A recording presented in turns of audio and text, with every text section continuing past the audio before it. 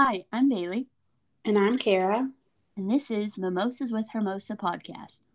We're glad you're here. Cheers! Cheers.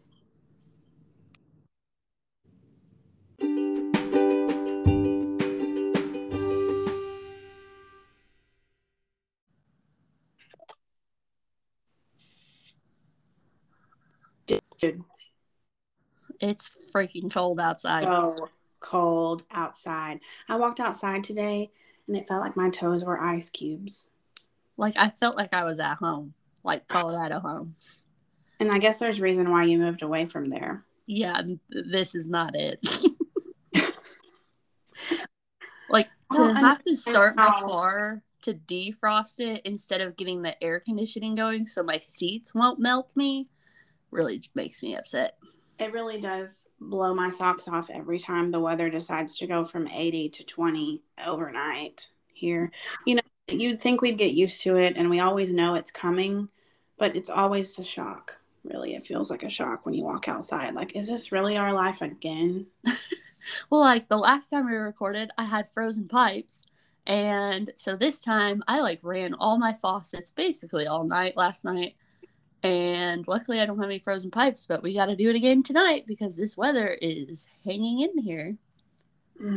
You said it was like 42 tomorrow. Maybe. I can handle that a little bit better. I don't know though. Cold is cold. It doesn't really matter. Yeah, not into it. But anyways, I guess we better get to podcasting, huh? Let's get into the Enneagram tonight. Okay. I mean, this is your wheelhouse. So I am very excited to learn from you, but I'm also excited to listen to your excitement because you love this so much. It has really helped me figure out the people around me. And I haven't gotten everyone around me to do it, to take the test and to type themselves. But the people that have done it, it has really helped me figure out how to process the way they react to things and their motivations throughout their life. At work, I can see it happening. At home, I can see it happening. And instead of me feeling critical of the way they responded because it differs from the way I would respond in that situation, I can have more grace with them and the way they responded and say, okay, not necessarily that it's a crutch that they can act out, but that isn't them acting out in their mind. It's really the way they're processing information. Anyway, I only digress a tiny bit, but so I should probably get into what the Enneagram actually is. Yes, because today, one of my coworkers, Hannah, she was asking what we were going to podcast about. And I said, we're going to talk about this. And, Kara's very excited. She made me take the test. Didn't make me, but she suggested I take the test. And I learned a lot about myself and a lot of things about other people. And so I enjoy it. I just don't know enough about it. And I know a lot of other people have seen it on Instagram and other social media platforms, like people posting their types and kind of some attributes of those types, but still a lot of people don't know necessarily what this is. That's true. And I think it's become really popular in the last decade, probably way more popular than it was. So it feels like the cool thing to do right now to be able to toss around your Enneagram number, your Enneagram type. But I do get so excited when I see people that I didn't know knew their Enneagram number that are just openly talking about it, because then I can learn more about them. I'm kind of obsessed with people and personalities and stories. I mean, we love stories on this podcast. So any type of vulnerable situation that I could know more about you and maybe you didn't expect, I love that too. So if we want to get into it, obviously the Enneagram is a personality typing system. It has 9 distinct personality types, and each number equals one type, 1 through 9. So you can be 1, 2, 3, 4, 5, 6, 7, 8, or 9.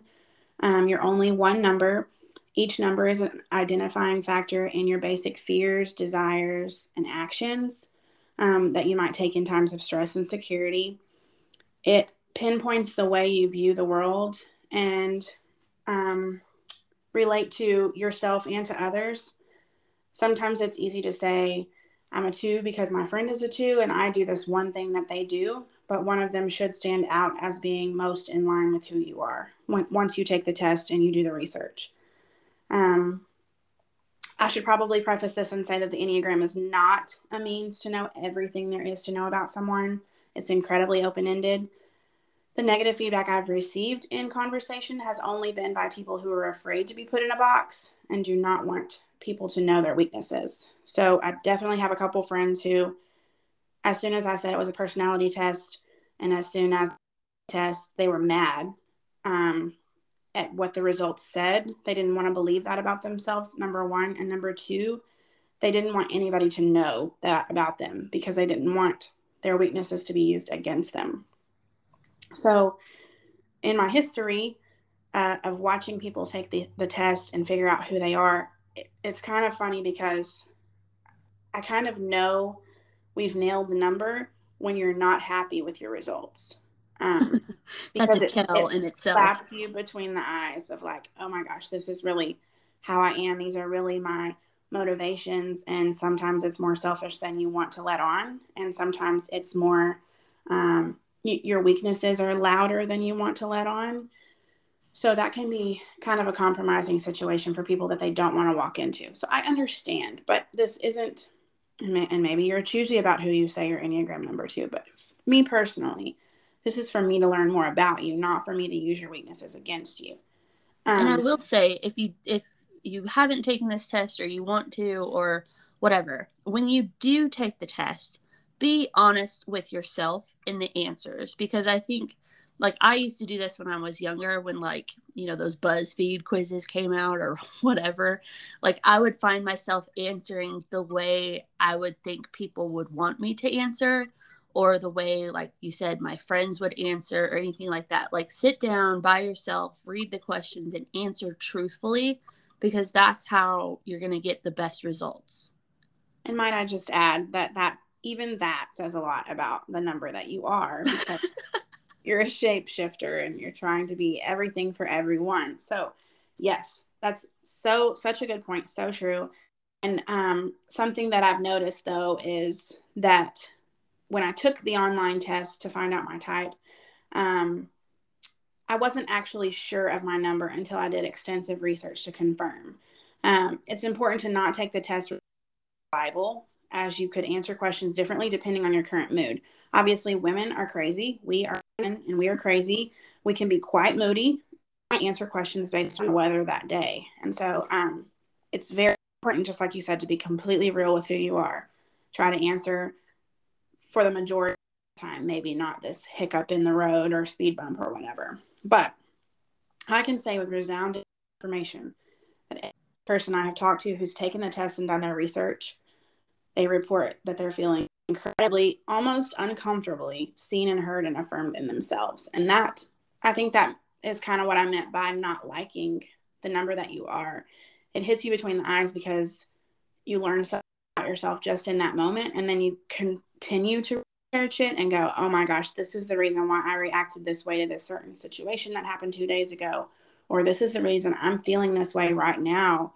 In regards to someone that I work with or someone that's at home or a family member or whatever. But anyway, you're going to feel really seen. It might make you feel uncomfortable, but I think that's okay because once you start to dig into it, it's so eye-opening and so grace giving, grace providing when you know about the people around you.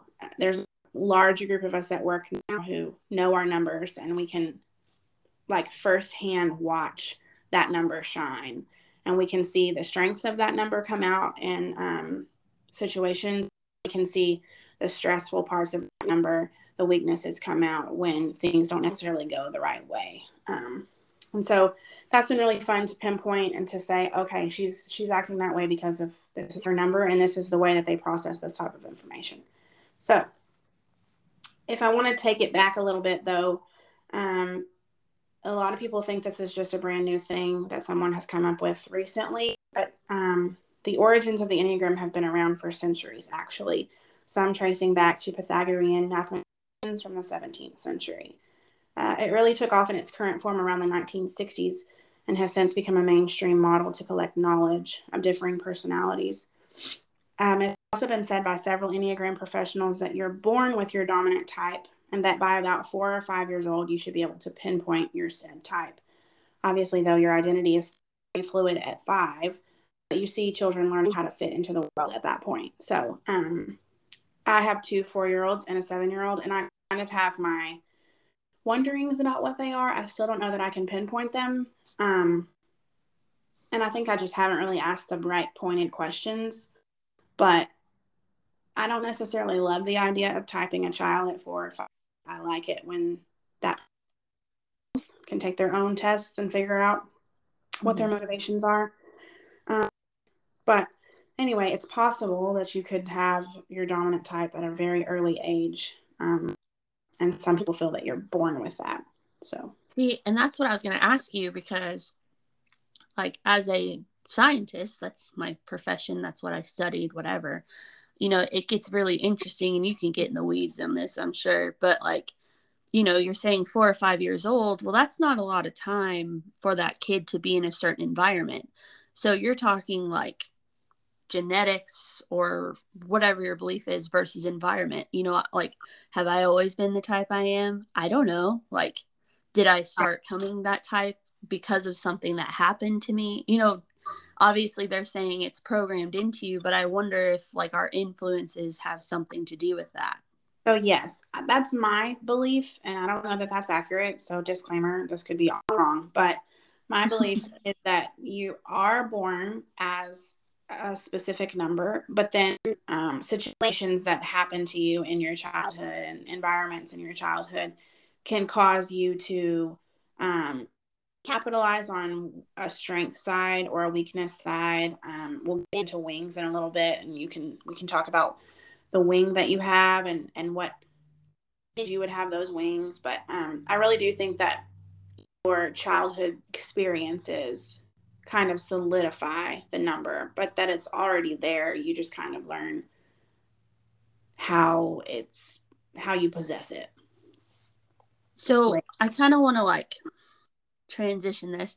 I am going to put a shameless plug for our Instagram. But if you follow Mimosas with Hermosa on Instagram, and if you already know or you're going to take the test or whatever, send us what you are if you're comfortable sharing, because I would love to know who we're talking to, too. Yes. I'd be very interested to know. Kara and I both share that page, so we'll both see it. Again, if you're only comfortable with it, do that. Maybe we'll put like one of those question boxes and you can like submit it if you feel obligated to do so. But with that, Kara, do you want to do like a quick synopsis of the types? I know there's 9 types. I know you can go on for days, Yes. but just kind of like a snapshot of the different types, and then we can maybe talk about what we are and get more into like wings and kind of like what this means, big picture. Yep. Okay, so as I said, 9 types, numbers 1 through 9. We'll go ahead and start with type 1. Each type has a nickname. Type 1's the reformer. You're going to hear my papers because I have notes. All right, so let me just preface this and say I got a lot of this information on the EnneagramInstitute.com, because as much as I feel like I know about each number, I just wanted to get it right. And so this was like from the godfather of Enneagram written on the website. I felt like it was good information that I wanted to share. I kind of picked and pieced together what I wanted to share. So type 1 is the reformer. 1s are conscientious and ethical with a strong sense of right and wrong. They're teachers, crusaders, and advocates for change, always striving to improve things but afraid of making a mistake. Well organized, orderly, and fastidious, they try to maintain high standards but can slip into being critical and perfectionistic. They typically have problems with resentment and impatience. At their best, they are wise, discerning, realistic, and noble, and can be morally heroic. 1's basic fear is of being corrupt, evil, and defective. Their basic desire is to be good, to have integrity, to be balanced. Their key motivations are that they want to be right, and not right as in I'm right and you're wrong, but right as in morally right. They want to strive higher and improve everything, to be consistent with their ideas, to justify themselves, to be beyond criticism so as not to be condemned by anyone. Some examples of type 1 are Nelson Mandela, Kate Middleton, Justice Sandra Day O'Connor, Meryl Streep, and Mary Poppins. And I think it's cool to hear Mary Poppins. I was addicted to Mary Poppins as a kid, but it's cool because she's so like, that's preposterous. I remember her saying that in the movie. Like, for me, my experience with ones, one of my very best friends is a one, and everything is either black or white and either right or wrong. There's no gray area. And things such as like tardiness or manners at the table, things like that can drive her bonkers. And it's because she has this firm belief in her head of what is right and what is wrong. And it's not that she's judging you for being wrong. She just wants everybody to be right. And because she feels like being right is what brings joy and happiness, and she wants everybody to have happiness and joy. So let's all just be right and not do things that are wrong. So ones believe that being strict with themselves and eventually becoming perfect will justify them in their own eyes and in the eyes of others. But by attempting to create their own brand of perfection, they often create their own personal hell. Instead of agreeing with the statement in Genesis, God saw what he had created and it was good, ones intensely feel that it wasn't. There obviously have been some mistakes here. This orientation makes it difficult for them to trust their inner guidance, indeed to trust life. So ones come to rely heavily on their superego, a learned voice from their childhood, to guide them towards the greater good which they so passionately seek. I found this part to be really interesting. When ones have gotten completely entranced in their personality, there is little distinction between them and this severe, unforgiving voice. Separating from it and seeing its genuine strengths and limitations is what growth for ones is about. So they have this overwhelming voice in their head of what is right and what is wrong. And sometimes they can't even figure out what they feel because they're so focused on what's right and what is wrong. So go ahead. So you said obviously one of your very best friends is a one. Do you have more than her that in your life that you know for sure is a one, or is this Yes. less common than your other numbers that you have in your life? I think I have 4 ones in my life on a daily basis. Okay. So That's quite a few ones. I mean, I think it is. Yeah. It's ones are very critical of others, but not in a judgmental way. And like I said earlier, it's just because they genuinely want everyone to be the most happy, and they feel that the most happiness is surrounded around following the rules. And so, not only are ones critical of others, they are the most critical of themselves. They have this inner voice that says, just like it said, about what Genesis says, God saw what he had created and it was good, but one saying it actually wasn't good. There's got to be something wrong here. I see that so often where it's like they don't take compliments well. They think that they should always be better. They're always striving to be more perfect. And so I think we as other numbers, our challenge with ones is to constantly build them up and let them know just how special they are, just how integral they are to the story and to the puzzle, because they can get really down in the weeds on themselves by having that inner critic that's so strong. this makes sense. Yeah. I'd be interested to see what their love language is, because I'm sure with all these types, there's got to be a correlation with their love language too. I mean, I'm sure it's all related. I know it is, but like, Right. I'd be interested for them to take the Enneagram test and then the love language test. I believe that 2 of the ones I am super close with, theirs is acts of service. This makes sense. Mm-hmm. Okay, so type 2 is the helper. 2s are empathetic, sincere, and warm-hearted. They're friendly, generous, and self-sacrificing, but can also be sentimental, flattering, and people-pleasing. Some of the best people I know are 2s. The best people. They're well-meaning and driven to be close to others, but can slip into doing things for others in order to be needed. They thrive on being needed. They typically have problems with possessiveness, with acknowledging their own needs, At their best, they're unselfish and altruistic. They have unconditional love for others. Their basic fear is of being unwanted, unworthy of being loved, and their basic desire is to be loved. Their key motivations are wanting to be loved, to express their feelings for others, to be needed and appreciated, to get others to respond to them, to vindicate their claims about themselves. And some examples of twos, which I found very interesting. There's a whole list of them that I found, but I picked out three. I picked out four, and three of the four are either presidents' wives or someone that was affiliated with the president, close, like Monica Lewinsky, um, Eleanor Roosevelt, Interesting. and Nancy Reagan. It's like they're, how I can describe the twos is like, this is the person you want on your side. This is the person you want supporting you, cheering you on, motivating you. They are going to be fiercely loyal and build you up. But it's funny that these are presidents' wives, because it's like they kind of want to fade in, but just feel so needed. And in their healthy state, they strive to be the most genuinely helpful they can to other people. But in their less healthy state, they're more highly invested in seeing themselves as helpful, but less of being actually helpful. People are drawn to twos like bees to honey. Healthy twos warm and enliven others with their appreciation and attention, helping people to see positive qualities in themselves they had not previously recognized.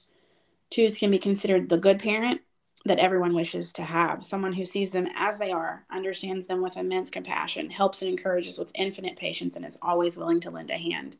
Twos believe that they must always put others first and be loving and unselfish if they want to get love in return.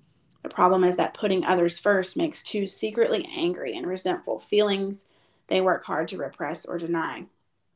So I've seen several twos just get tired of being Twos. everything for everyone, right? And just they want to feel so needed, but it's also sometimes they feel used, because They've enabled it. I'm thinking back to your white crayon comment. Like, this makes so much sense. Not to say she's a two, because she's not. But anyway, we should have like I mean, people know what I am, but we should have like a question box to be like, what number do you think Bailey is after we I know. But I think we share a two mutual friend, right? We do? Maybe, yes. It's him. Yes. Yeah. Okay. So something I've learned, partially because like you'll learn that I recognize twos more so than the other numbers. Not that I am a two, but I understand twos. Like I see, and we've talked about this, like I see in arguments, like if their significant other or friend or whatever comes to them to vent, they're always the grounded, well, let's look at it from their perspective. Like I want to make sure your venting is necessary. And sometimes you don't need that. Sometimes you just need them to fuel the fire, but they want to help and they want to fix it. So they try and like solve it for you, and you're like, no, I just need to be mad. Or, not that I just need to be mad, but I just need to talk this out. I've already thought through this in full length and depth. I don't need a resolution out of you. I just need you to listen. Right. But like, they want to fix it so bad for you because they care so much. They're that compassionate about it. But I think sometimes being so involved in making sure that you're everyone for everybody makes you so much less involved in figuring out who you actually are. Yeah. And I can see this comment too that we have. I'm not going to call them out because obviously they may not want everybody to know, but you know, they do everything for me, or try to, because you know I am by myself here, and you know their significant other is one of my very best friends, and so they drop everything if I need something. And sometimes I'm like riddled with guilt because I know they would do it if I asked them to or not, but I could see how like eventually they get worn out because I've just seen the stuff that they do just for me. I can't imagine everyone else in their life too. Exactly. Makes sense. Okay, so type 3 is the achiever. Threes are self-assured, attractive and charming, ambitious, competent, and energetic. They can also be status conscious and highly driven for advancement. They're diplomatic and poised, but can also be overly concerned with their image and what others think of them. They typically have problems with workaholism and competitiveness. At their best, self accepting, authentic, everything they seem to be, role models who inspire others. Their basic fear is of being worthless, and their basic desire is to feel valuable and worthwhile. Key motivations are that they want to be affirmed, to distinguish themselves from others, to have attention, to be admired, and to impress others. Some examples of threes are Bill Clinton, Condoleezza Rice, Arnold Schwarzenegger, Oprah Winfrey, Michael Jordan, Tiger Woods, and Elvis Presley. And so I noticed a theme when I was finding threes, celebrities that are threes, and it's definitely people in authority or public figures, because threes have that drive to be highly achieving. They're often successful and well liked because of all the types they most believe in themselves and in developing their talents and capacities. Threes act as living role models and paragons because of their extraordinary embodiment of socially valued qualities. Healthy threes know that they are worth the effort it takes to be the best that they can be, and their success at doing so inspires others in their own self-development. Threes ensure that their lives are a success. However, that is defined by their family, their culture, and their social sphere. In some families, success means having a lot of money, a grand house, a new expensive car, and other status symbols. You see some of those in the people that we listed. Others value ideas, and success to them means distinguishing oneself in academic or scientific worlds. Success in other circles might mean becoming famous as an actor or model or writer or as a public figure of some kind, perhaps as a politician. A religious family might encourage a child to become a minister, a priest, or rabbi, since these professions have status in their community and in the eyes of the family.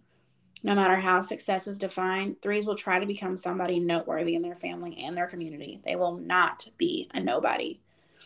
To this end, threes learn to perform in ways that will garner them praise and positive attention.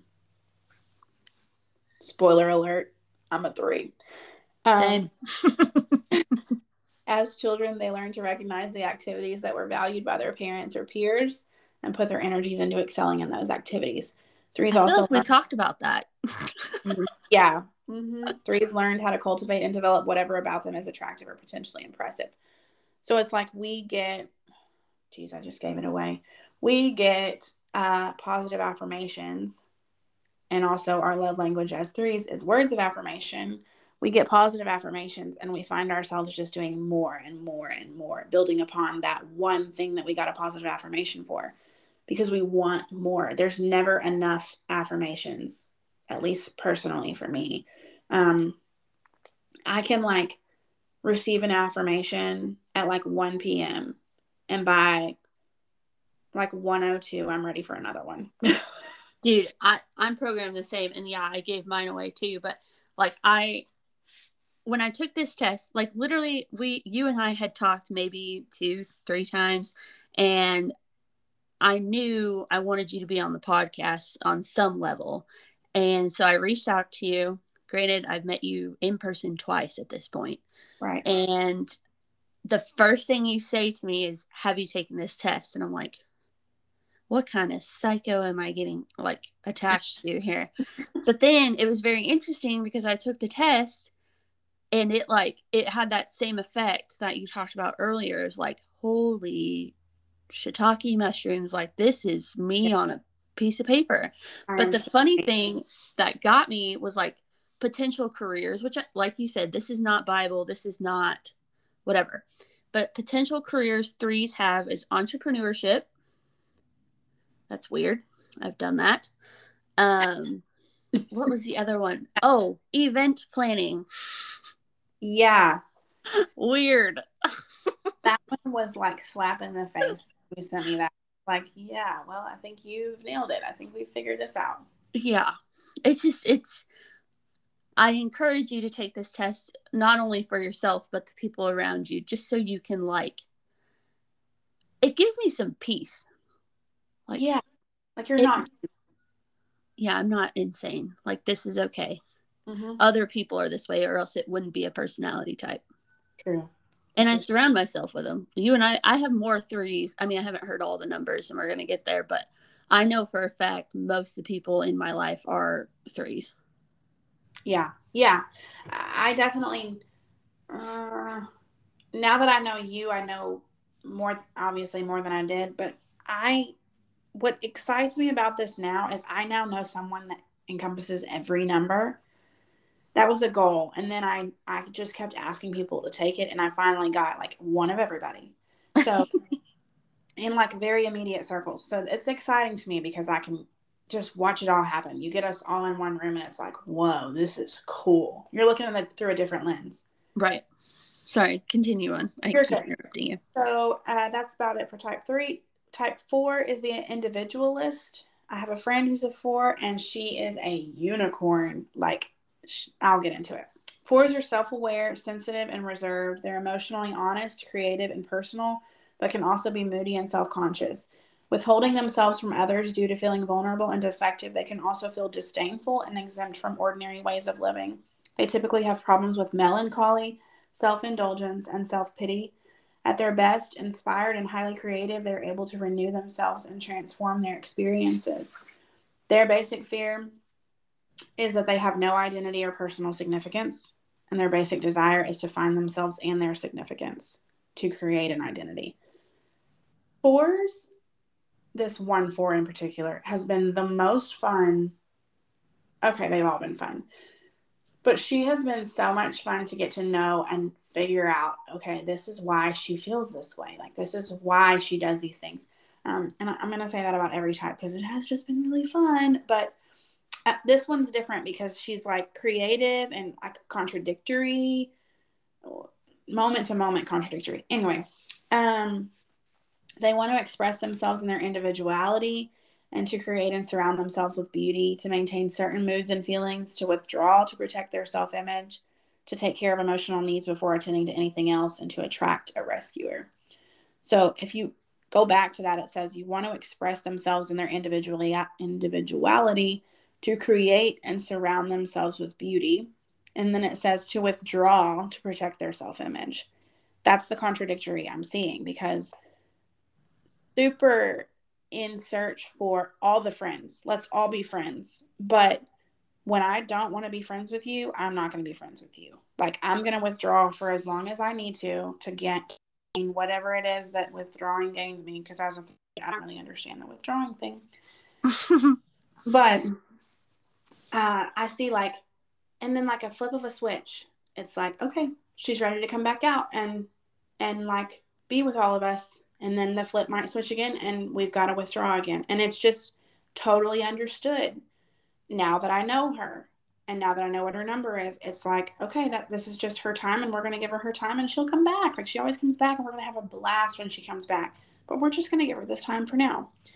That probably saved your friendship, honestly, because if people are like that to me, yes, like I don't normally give them grace. I'm like, what the hell is wrong? Like, you're being ghosted. Like, you just feel not involved anymore. Like, you're not friends. But she comes back just as passionate as she was when she left.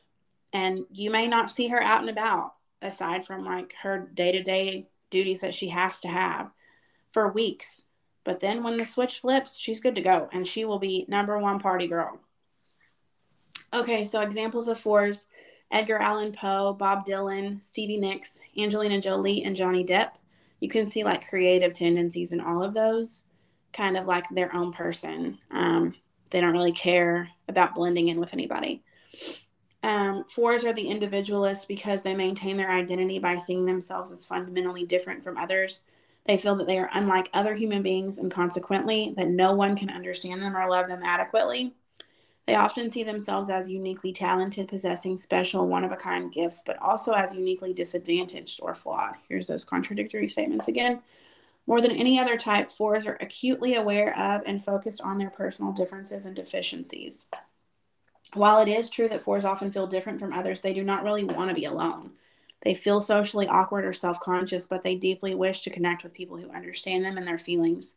The romantics of the Enneagram, they long for someone to come into their lives and appreciate the secret self that they have privately nurtured and hidden from the world. If over time such validation remains out of reach, Fours begin to build their identity around how unlike everyone else they are. That's when the unicorn comes out.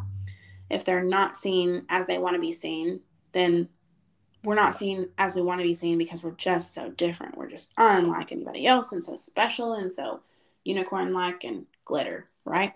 Mm-hmm. So anyway, the outsider therefore comforts herself by becoming an insistent individualist. Everything must be done on her own, in her own way, on her own terms. Four's mantra becomes, I am myself. Nobody understands me. I am different and special.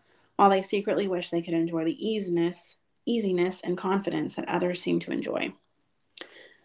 So they want so much, but then find themselves in situations where they don't really want to go get it. This makes sense. I think I know Yeah. it for. Yeah. So type 5 is the investigator. 5s are alert, insightful, and curious, able to concentrate and focus on developing complex ideas and skills. They're independent, innovative, and inventive. They can also become preoccupied with their thoughts and imaginary constructs. They become detached yet high-strung and intense. They typically have problems with eccentricity and isolation. At their best, visionary pioneers, often ahead of their time and able to see the world in an entirely new way. So these are like your super analytical people. I have a 5 very close to me, and so much research, so much knowledge, so smart, yet sometimes unable to connect with people because of how much information is there. Basic fear is being useless, helpless, or incapable. Basic desire is to be capable and competent. Key motivations are wanting to possess knowledge in any way, shape, or form, to understand the environment, to have everything figured out as a way of defending the self from threats from the environment. Examples of 5s are Buddha, Albert Einstein, Stephen Hawking, Vincent van Gogh, and Kurt Cobain.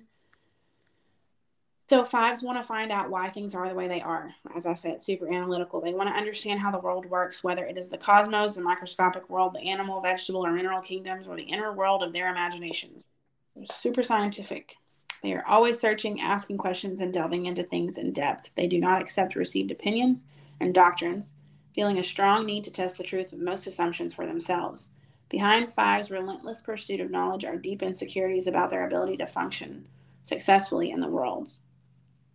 5s feel that they do not have an ability to do things as well as others, but rather than engage directly with activities that might bolster their confidence, 5s take a step back into their minds where they feel more capable. So you find these sometimes kind of a hermit, not necessarily engaging in activities outside of their day-to-day, because that's just where they feel more comfortable because they're not having to outwardly express themselves in any way.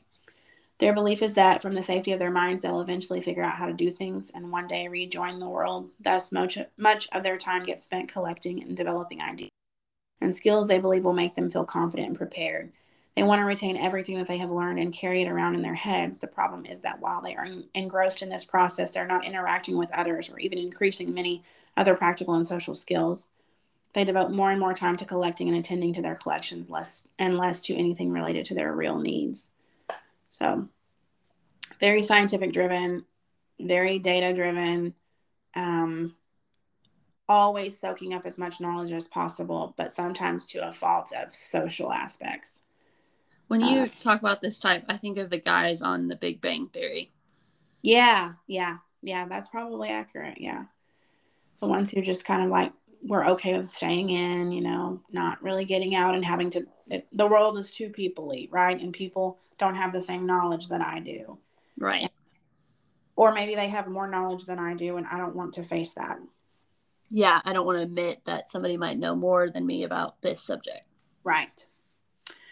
Okay, so type 6 is the loyalist, the committed, security-oriented type. 6s are reliable, hardworking, responsible, and trustworthy, excellent troubleshooters. They foresee problems and foster cooperation, but can also become defensive, evasive, and anxious, running on stress while complaining about it.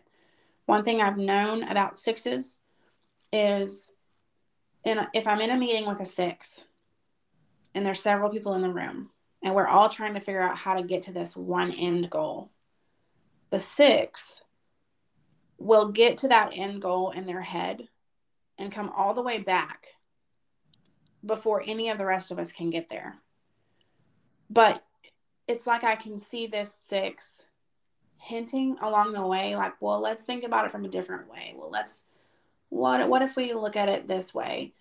And it's like she's trying to get us all to that level, but she's already gone there and back and come up with all the things wrong or all the things right.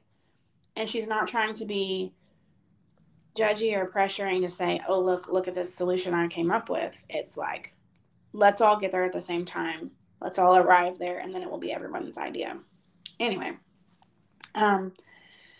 they can be cautious and indecisive, but also reactive, defiant, and rebellious. They typically have problems with self-doubt and suspicion. At their best, they're internally stable and self-reliant, courageously championing themselves and others. Their basic fear is of being without support and guidance, and their basic desire is to have security and support. So their key motivations are to want to have security, to feel supported by others, to have certitude and reassurance, to test the attitudes of others towards them, to fight against anxiety and insecurity. Some examples of sixes is Mark Twain, Princess Diana, Eminem, Mark Wahlberg, Jennifer Aniston, and Sarah Jessica Parker. Sixes, by nature, and I don't know why they get this rap, but they get a rap to be very fearful people. And I wouldn't necessarily say fearful as in the sky is falling, the world's going to come to an end tomorrow, but fearful as in not having all of their questions answered. So they're constantly, and I think this is the sixes kind of hitting on the fives a little bit, like constantly delving into research to make sure that everything that they put their mind to, they're going to absolutely be the best at and know everything there is to know about it. And there's not going to be any surprising happenings. There's nothing going to come unexpected. They are fully prepared when this thing happens.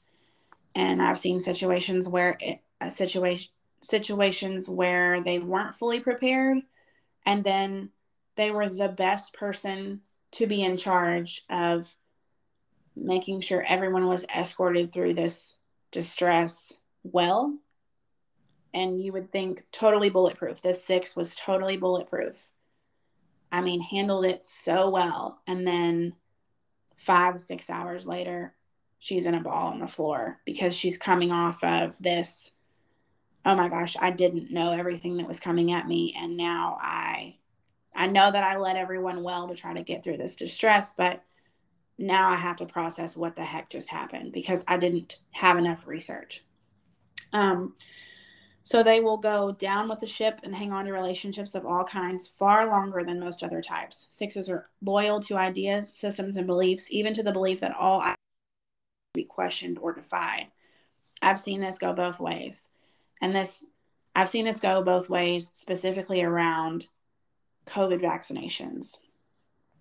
I know a couple of sixes who absolutely refuse to be vaccinated because the government is not going to tell them what to do. And they are questioning every intention and belief that tells them this is what you as a citizen should do. And I've seen sixes be so afraid of the unknowns of COVID and find that there's actual research that says that the vaccines can help and be the first person in line to get the said vaccine. So you're fearful in both instances, but you're either fearful of a sickness or you're fearful of whatever will happen if you do what the government says to do, and it might be the wrong thing because there's not enough research to show that it's crucial. That's a lot of fear that they have to live with. A lot of fear, but then when you say, are you a fearful person, they're like, no, not fearful at all. I don't live in fear. But it's this like inner anxiety of just not knowing everything there is to know about everything. Definite internalizers. Yes. Not all sixes go along with the status quo. Their beliefs may be rebellious and anti-authoritarian, even revolutionary. In any case, they will typically fight for their beliefs more fiercely than they will fight for themselves, and they will defend their community or family more tenaciously than they will defend themselves. The reason sixes are so loyal to others is that they do not want to be abandoned and left without support, their basic fear. Thus, the central issue for type 6 is a failure of self-confidence. Until sixes can get in touch with their own inner guidance, their like a ping pong ball that is constantly shuffling back and forth between whatever influence is hitting the hardest in any given moment. Because of this reactivity, no matter what we say about sixes, the opposite is often also as true. They are both strong and weak, fearful and courageous, trusting and distrusting, defenders and provokers, sweet and sour, aggressive and passive, bullies and weaklings, on the defensive and on the offensive, thinkers and doers, group people and soloists, believers and doubters, cooperative and obstructionistic, tender and mean, generous and petty, and on and on. It is the contradictory picture that is the characteristic fingerprint of sixes, the fact that they are a bundle of opposites. They're literally a walking conundrum. Yes, in any moment. You will say, this is the way she's going to react to this situation because she's a six. And she will react to a situation because she's a six, but it's the opposite way that you thought she would. But it still makes sense for a six. It's the most, I said about the four that I've had the most fun, but the six was the most challenging for me because for hours I sat down with one six in my life and was like, okay, tell me about this situation that happened to you and how you process that information. And it was totally unexpected the way that it all went down. But as I began to hear story after story after story, I could see it happening. And now, because I've done the research with this person, when things happen, I can see the immediate reaction that still sometimes surprises me. But it is so forthcoming about what number she is. So anyway, fours are unicorns, sixes are a conundrum, and fives are like, you're geniuses. So sevens are called the enthusiast, introverted, optimistic, versatile, and spontaneous, playful, high-spirited, and impractical. They can also misapply their many talents, becoming overextended, scattered, and undisciplined. They constantly seek new and exciting experiences, but can become distracted and exhausted by staying on the go. They typically have problems with impatience and impulsiveness. At their best, they focus their talents on worthwhile goals, becoming appreciative, joyous, and satisfied. Sevens are, I have a friend who's married to a seven, and she says all the time, if there is an ounce less of fun, or if there's like no ounces of fun in this thing that we need to do, it's just not. And we're gonna do it for 2 minutes and then we're gonna move on to the thing that has the fun. Sevens are like chasers of all the fun things. They can reshape everything into being a fun situation. And if they can't reshape it, they're running from it as fast as they can. Their basic fear is of being deprived and in pain. Their basic desire is to be satisfied and content, to have their needs fulfilled. Their key motivations are to want to maintain their freedom and happiness and to avoid missing out on worthwhile experiences. So FOMO times 10,000. Themselves excited and excited to avoid and discharge pain. Examples of this: Amelia Earhart, Joe Biden, Elton John, Mick Jagger, George Clooney, and Jim Carrey. Sevens are enthusiastic about almost everything that catches their attention. They approach life with curiosity, optimism, and a sense of adventure, like kids in a candy store who look at the world in wide-eyed, rapt anticipation of all the good things they're about to experience. They're bold and vivacious, pursuing what they want in life with a cheerful determination. Sevens cope with the loss of essential guidance by using the trial and error method. They try everything to make sure they know what is best. On a very deep level, sevens do not feel that they can find what they really want in life, that they therefore tend to try everything and ultimately may even resort to anything as a substitute for what they are really looking for. Quote, if I can't have what will really satisfy me, I'll enjoy myself anyway. I'll have all kinds of experiences. That way I will not feel bad about not getting what I really want, even though they don't know what they really want. So would you say this is like your more adventurous or like adrenaline junkie type friends? Probably yes. The thing that becomes a challenge with being around a seven is that there is no space for any other emotion besides happiness. And so I think those emotions have to be given their time and their day. And it's hard because you can't ever get a seven to sit down and go, okay, sit with me here in this pain, or sit with me here in this disappointment. There is none of that with them. They are running from any of the emotions or feelings that don't bring them joy. Whereas a little bit of a masker. Yes. It just push it away, reframe it. A four is the one you want sitting with you in a time of sadness, because they are just used to it. They sit at home in sadness for weeks until they're ready to come out and be happy again. So they love it when you decide to sit in sadness with them. Sorry. We can see this in action even in the most trivial areas of their daily lives. Unable to decide whether he wants vanilla, chocolate, or strawberry ice cream, a 7 will want all 3 flavors just to be sure that he does not miss out on this right choice. Having 2 weeks for a vacation and the desire to visit Europe brings a similar quandary. Which countries and cities to visit, which sites to see? The 7's way of dealing with this will be to cram as many different countries, cities, and attractions into his vacation as possible. While they are scrambling after exciting experiences, the real object of their heart's desire, their personal rosebud, as it were, may be so deeply buried in their unconscious that they are never really aware of precisely what it is. Furthermore, as 7s speed up their pursuit of whatever seems to offer freedom and satisfaction, they tend to make worse choices. They're less able to be satisfied because everything is experienced indirectly through the dense filter of their fast-paced mental activity.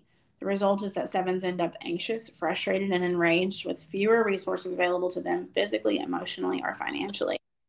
They may end up ruining their health, their relationships, and their finances in their search for happiness. Do you know somebody like this? Yeah. I know 2 people that come to my mind right now. Yes, just like you said, adrenaline junkies, experience seekers, to the less of all finances, all logic. Like, to their detriment. Put it on a credit card. Yep. Go. I would love to be more like that, but I can't even gamble. It makes me so nervous. Okay. Type 8 is the challenger. 8s are self-confident, strong, and assertive. These are the people, oh my gosh. When I think about an 8, I saw this meme the other day, and it was like, it's this meme that's been going around, and it's a little girl, and like everything behind her is on fire burning. And it says, and she has this smirk, like she's literally just set everything on fire behind her. And it says, like, when someone tries to cut in front of an 8 in traffic, and this like, no, I'm going to blow your house up. Like, that's what happens here. So, protective, resourceful, straight talking, and decisive, but can also be egocentric and domineering. 8s feel they must control their environment, especially people, sometimes becoming confrontational and intimidating. 8s typically have problems with their tempers and with allowing themselves to be vulnerable. At their best, they're self-mastering. They use their strength to improve others' lives, becoming heroic, magnanimous, and inspiring. The basic fear is of being harmed or controlled by others. Their basic desire is to protect themselves, to be in control of their own life and destiny. Key motivations are to want to be self-reliant, to prove their strength and resist weaknesses, to be important in their world, to dominate the environment, and to stay in control of their situation. Some examples of 8s are, as you'd have it, some presidents: Winston Churchill, MLK Jr., Donald Trump, Queen Latifah, Clint Eastwood, Jack Nicholson. 8s enjoy taking on challenges themselves, as well as giving others opportunities that challenge them to exceed themselves in some way. 8s are charismatic and have the physical and psychological capacities to persuade others to follow them into all kinds of endeavors, from starting a company to rebuilding a city to running a household to waging war to making peace. 8s have enormous willpower and vitality. They feel most alive when they are exercising these capacities in the world. They use their abundant energy to affect changes in their environment, to leave their mark on it, but also to keep the environment and especially other people from hurting them and those they care about. At an early age, 8s understand that this requires strength, will, persistence, and endurance, qualities that they develop in themselves and which they look for in others. They do not want to be controlled or to allow others to have power over them. Whether the power is psychological, sexual, social, or financial, much of their behavior is involved with making sure that they retain and increase whatever power they have for as long as possible. An 8 may be a general or a gardener, a small businessman or a mogul, the mother of a family, or the superior of a religious community. No matter, being in charge and leaving their imprint on their sphere is uniquely characteristic of them. 8s are the true rugged individualists of the Enneagram. More than any other type, they stand alone. They want to be independent and resist being indebted to anyone. They often refuse to give in to social convention, and they can defy fear, shame, and concern about the consequences of their actions. Although they are usually aware of what people think of them, they do not let the opinions of others sway them. They go about their business with a steely determination that can be awe-inspiring, even intimidating to others. I would definitely say that the 8s in my life can be seen as intimidating. Don't catch them on the wrong day. Even the right day might be the wrong day. Just very fierce, fierce for the people they love, very loyal. They're going to go to the ends of the earth to prove that they are right and that they can be followed. And it doesn't really have anything, in my opinion, to do with being liked. They don't have the people-pleasing tendencies that we have. They just want to run the world. And I think that's a nice quality to have, even though I feel like the fierceness is off the charts sometimes. Yeah, I can see a few of the people that, so obviously I'm in a animal science based career, and that career includes veterinarians. And the veterinarians that I have been around, not all of them, a lot of them are good, kind hearted, softer than this type necessarily, but they have to take charge. They have to make decisions. They have to be assertive, and they have to be confident because that animal's life is in their hands. And that's why they do so good at that job. Right. And I've seen a lot of, and I'm not an expert, so you can correct me if I'm wrong, but like a lot of their intentions may seem like steamrolling and just like bulldozing through, but really they're just assertive and want, they're not power hungry, but they lead with power.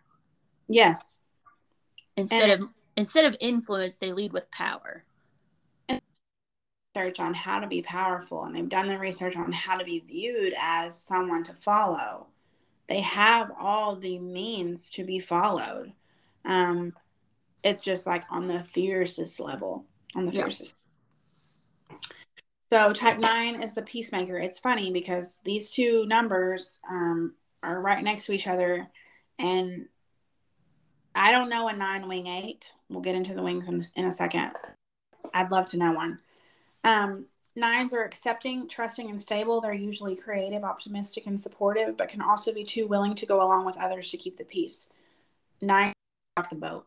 They want to make sure everyone in the room is happy, and they will form to whatever that opinion is. They have their own opinions, but they don't think you care to know them or that they matter. They want everything to go smoothly and be without conflict, but they can also tend to be complacent, simplifying anything upsetting. They typically have problems with inertia and stubbornness. At their best, they're indomitable and all-embracing. They are able to bring people together and heal conflicts. Their basic fear is of loss and separation. Their basic desire is to have inner stability and peace of mind.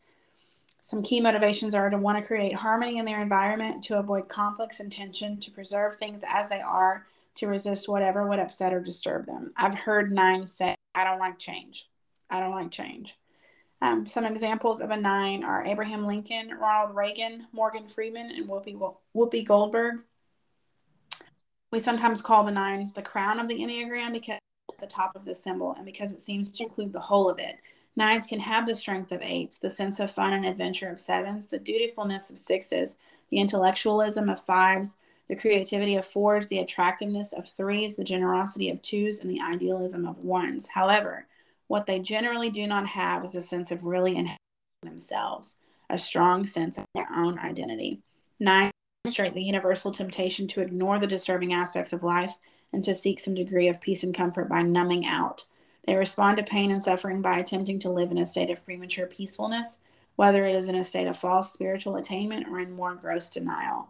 More than any other type, 9s demonstrate the tendency to run away from the paradoxes and tensions of life by attempting to transcend them, by seeking to find simple and painless solutions to their problems. So they try to stay in a very even kill environment, not necessarily happy. It doesn't have to be like a 7, like super happy all the time, but they just need to make everyone around them even. And there's no excessive anger, excessive sadness, or excessive happiness even. It's just, let's all just kind of like stay at this status quo. And I hope nobody asks me for my opinion. I don't think that my opinion matters. So, Do you think they're creating a false harmony? yes.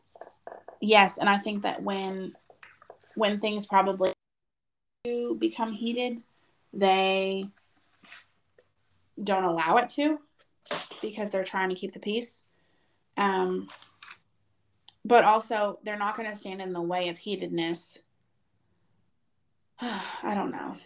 I find nines a little confusing sometimes, because I know that they, and the nine value so much of what their opinions are, but they oftentimes choose to just not share them because they don't want to rock the boat by anyone. Yeah. Like we talked about twos, they want to fix it and they want to help. I feel like the way you describe nines, they almost go out of their way to make it okay, even when it's not. Like, they don't seek to fix it, they seek to numb it almost. Yes. And they're good listeners too, to just say, yeah, this is the way I'm feeling. And they logical to say, well, you probably feel this way because of this. And that's validated. Like, they'll validate your feelings and say, I understand why you feel this way. But they aren't necessarily trying to get you out of that mindset or making you stay there either. They're just kind of helping you understand the mindset in general. They keep the boat from rocking and tipping over. Right. Okay, so there's your 9 types. We could get into wings. I can go over it really quickly, but just explain like what a wing is, because then we can talk about our personalities and then kind of go off of that. Right. So each number obviously has a number on either side of it. For instance, an 8 could have a 7 or a 9 wing. A 9 could have an 8 or a 1 wing. Most people have a dominant wing. I personally am a 3 wing 2, and it's been heavily studied that in the latter part of your life, you may begin assessing opposite wing more. Everyone has a more dominant wing. Mine's a 2 wing. And so it's highly likely that in the beginning of your life, in the first half, you'll have your dominant wing. And then the last half of my life, I may start accessing that 4 wing more often because I'm a 3. Right now, I'm a high 3 wing 2. But there are certain situations that arise where I can access the 4 wing and be more aligned in those 4 thoughts and motivations. And the 4, remind me what the 4 is, sorry. The unicorn. Okay. Sitting okay. I have a hard time imagining myself there. See, and I don't. I could see. So I'm a 3 wing 2 also. Yes. Obviously, Kara and I get along for a multitude of reasons. That's one of them. But when you explain the 4, I feel that, because I can hermit and not talk to anybody and be totally fine and just decompress, disassociate, all of that. But yes, when I come back, like, we're coming back. So maybe you are already accessing the 4. That's cool. That's good to know. I think I am. And it's it's weird self-analyzing yourself like this, but like, I definitely, like, especially living by myself and doing my own thing and whatever, you're almost forced into that. And so maybe that's why I'm coming into it a little earlier in life than maybe you or, another 3 wing 2, whatever. But like, I'm forced in that situation to like have to be by myself or have to like be by like, I'm an introvert too. I can really say that I would love to go on a trip to like Hawaii by myself and spend 5 days there. Mm-hmm. Completely by myself and literally talk to anyone the whole time. However, on about day half, I'm over it. I'm going to be talking on the elevator. I'm going to be talking to the people that serve me the food, like interviewing everyone. There are times I work in sales, so there's times when I'm like, oh my gosh, I'm so tired of talking to people, answering the phone, answering emails. This is exhausting. And then I think about if all went away, and I would just be absolutely lost. So I look forward to a time I can be more comfortable in those environments, but right now it just doesn't feel that way. So that's weird, because I'm definitely opposite, because I work sales, well, client service technically. Yeah. Same. And I am now no longer in that. I don't answer phones. I don't do any of that. And I am at peace. I know. Okay, so another thing to note before we wrap up is each number goes to another number on the Enneagram in stress and in growth. So, for instance, a 1 can go to a 4 in stress and a 7 in growth. this will make more sense once you dive into the types. But there's also times in my life where I can go to my 6 in growth and my 9 in one. But it's hard to think about in your situations that arise with you where there's stress on the horizon. You can sometimes pinpoint some aspects of those other numbers where you go to and motivations behind the way that you've acted. So it's kind of a huge confusing thing, but you have you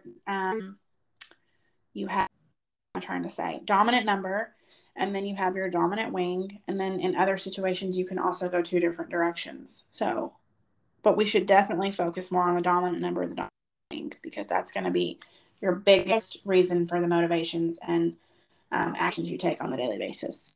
So I think the cool thing about this test, obviously it's a personality test, and obviously you have to look inward to yourself to kind of assess some situations or kind of understand yourself and others better.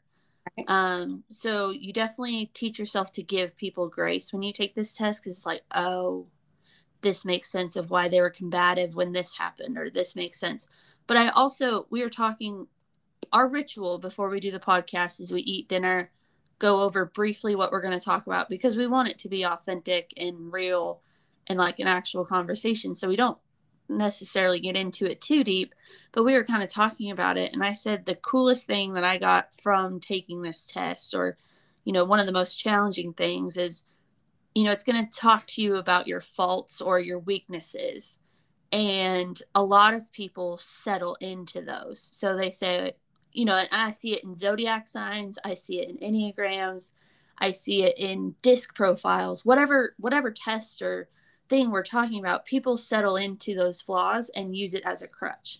Right. So like, for instance, like you got combative with somebody that you didn't need to, and instead of saying, wow, that was an opportunity to slow down and not react that way, it's well, I'm a this number, or I'm a Pisces, or whatever, so that's just the way I am. And a lot of people get really, really comfortable in that because they don't want to use it as a tool. And so I think when you do take this test, it's really interesting to learn about your strengths, and it kind of gives you a confidence boost because it lists all these cool attributes that you have and what people admire about you and things like that. But it's so challenging, and I challenge everyone who has taken the test or is going to take the test to look at those weaknesses and work on them. Instead of relying on them, work on them. Don't be combative in that situation. Realize why the other person is responding the way that they are, and tailor your response to be more mature, more understanding, give more grace. And I think that's going to kind of make you a better rounded person. Absolutely. I've made like this push at work to have everyone that's hired test that way, and not as a yes or no filter for being hired, but like before this person starts, just get some grace around how things might look different, or maybe as they're hired, like when they're in their onboarding process. Like, I just think it's so beneficial and so good to see these situations and reactions under this lens, because it just provides so much more understanding, I think. When I started my client service role at the company, I wish somebody had, first of all, I took the test, and then I wish somebody had my test results, because that's what led to my downfall in that position. Is I am a 3, wing 2. So I seek affirmation. I grind for others to recognize my achievements. I grind for other people to say, wow, Bailey has done such and such, great job. I live for, and this is not healthy, but I live for, Teams message that says, shout out to Bailey Palmer for doing XYZ. Like I live for that. And I don't think my supervisor understood that about me. And so like, we became very disconnected very fast because my success and achievements and my work ethic became expected instead of appreciated, and it burned me out. Yep.